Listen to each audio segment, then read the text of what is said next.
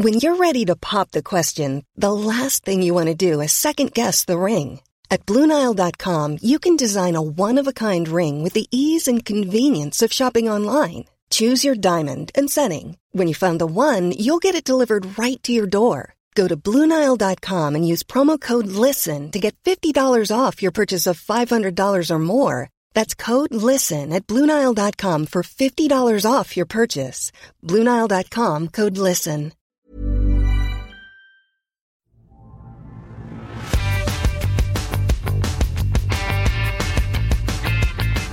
Hello and welcome back to the Heredity podcast for May 2016.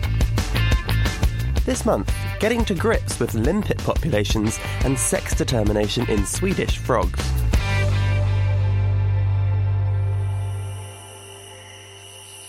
Frogs.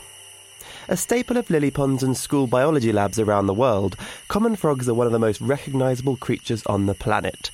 So it may come as a surprise to find out that we don't know much about how they determine their sex. Okay, perhaps it isn't a surprise, but it is interesting. Common frogs, like many other animals, can have both genetic and environmental factors which help determine their sex.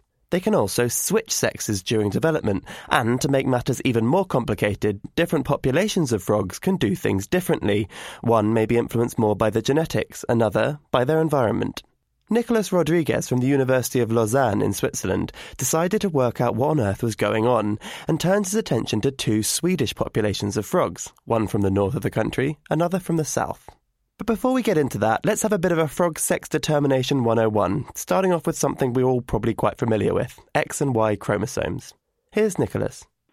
As soon as you have a Y gene in a given embryo, it should start producing some sex-specific hormones, for example, testosterone, which is also a good candidate for that. And it will start to produce hormones, I think, later in the embryonic stages, closer to the metamorphosis. And it is believed that the embryos are vulnerable to environmental conditions up to metamorphosis. And at that precise stage, they can still reverse. This switch itself depends on the strength of the genetic sex determination. And what kind of environmental factors could there be that are influencing sex determination? So I think the first candidate would be temperature. It's been shown that temperature affects sex ratios at metamorphosis, for example. Then in other species there have been many other factors shown to be involved. But in amphibians, I'm not sure that we really have a proof that the other factors could be playing a role. In your study, you've studied two different populations both in Sweden, one in the north of Sweden and one in the south of Sweden. How do they differentiate in terms of their sex differentiation? The main difference between the north and the south was the correlation between how the pair of sex chromosomes is inherited and the sex of the offspring, which this association was perfect in the north, which means it's completely genetic, and it was not perfect in the south, which means that this precise pair of sex chromosomes is not as strong as in the north. And so then you wanted to go forward in this paper that you've just published in Heredity to try to explain why there would be this difference in the amount that genetics had an influence over sex determination in frogs. Yes.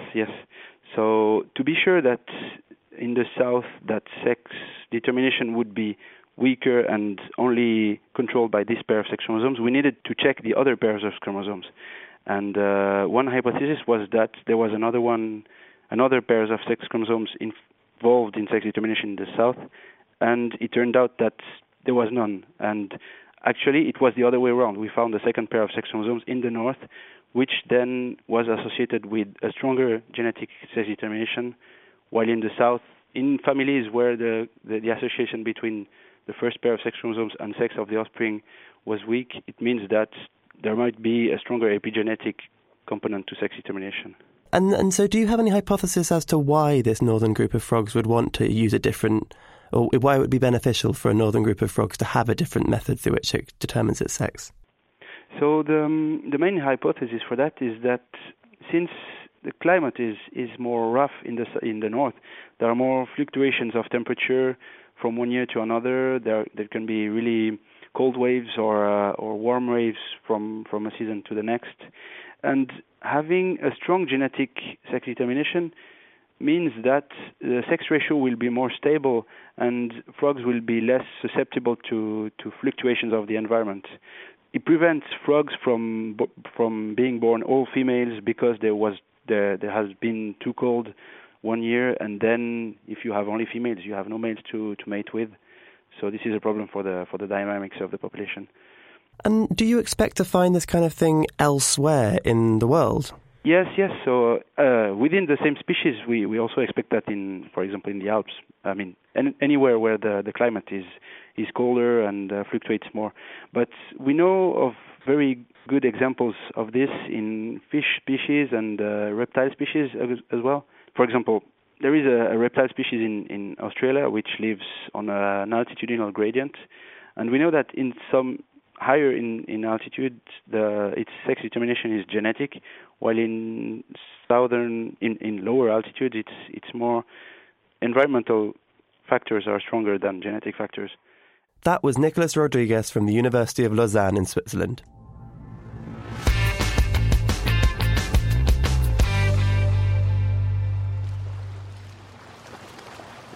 I remember very well going down to the seaside as a child, looking in rock pools and coming across slipper limpets.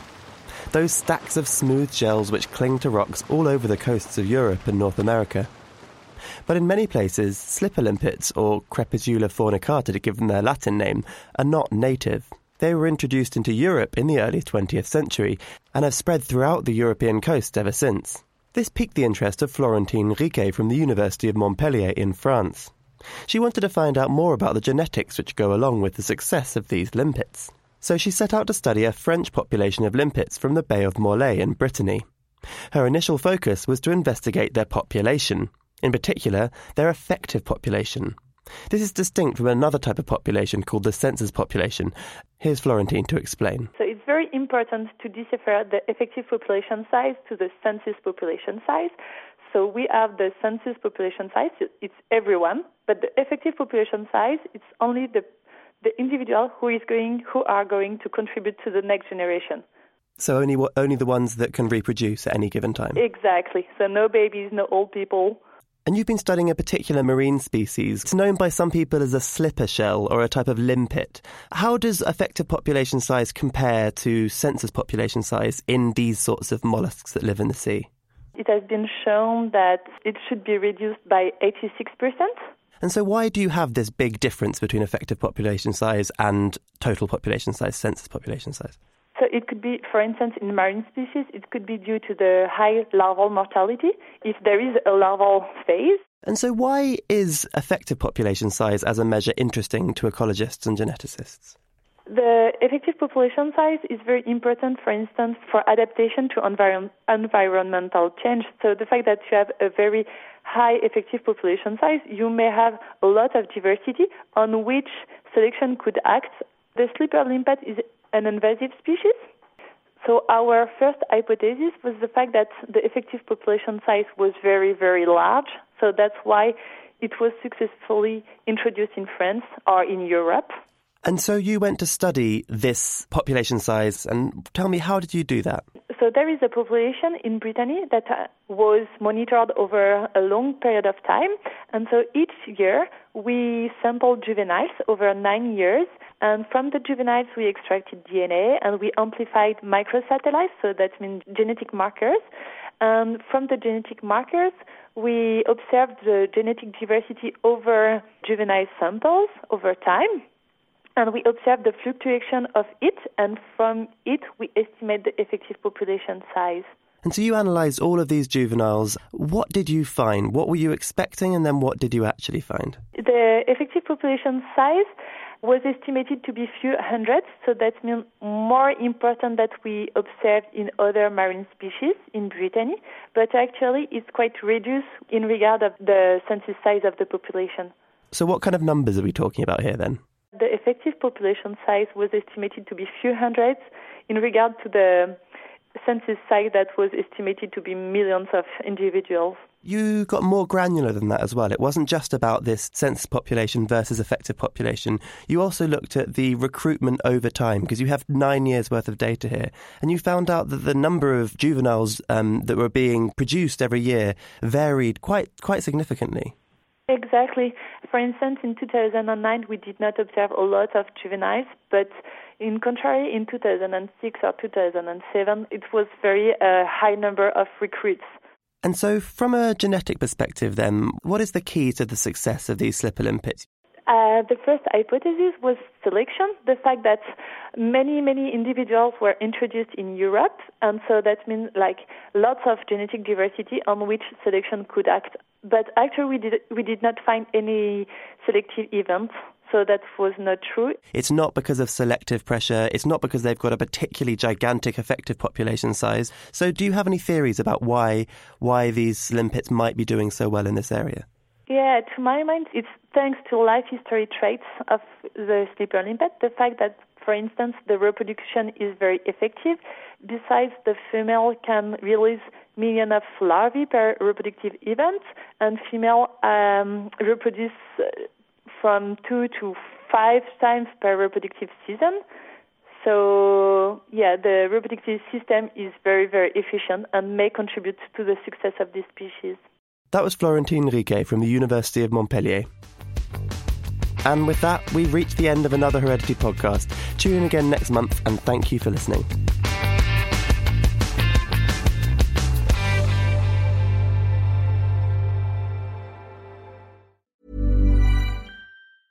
Ever catch yourself eating the same flavorless dinner 3 days in a row? Dreaming of something better? Well, HelloFresh is your guilt-free dream come true, baby. It's me, Keke Palmer. Let's wake up those taste buds with hot, juicy pecan-crusted chicken or garlic butter shrimp scampi. Hello Fresh. Stop dreaming of all the delicious possibilities and dig in at HelloFresh.com. Let's get this dinner party started.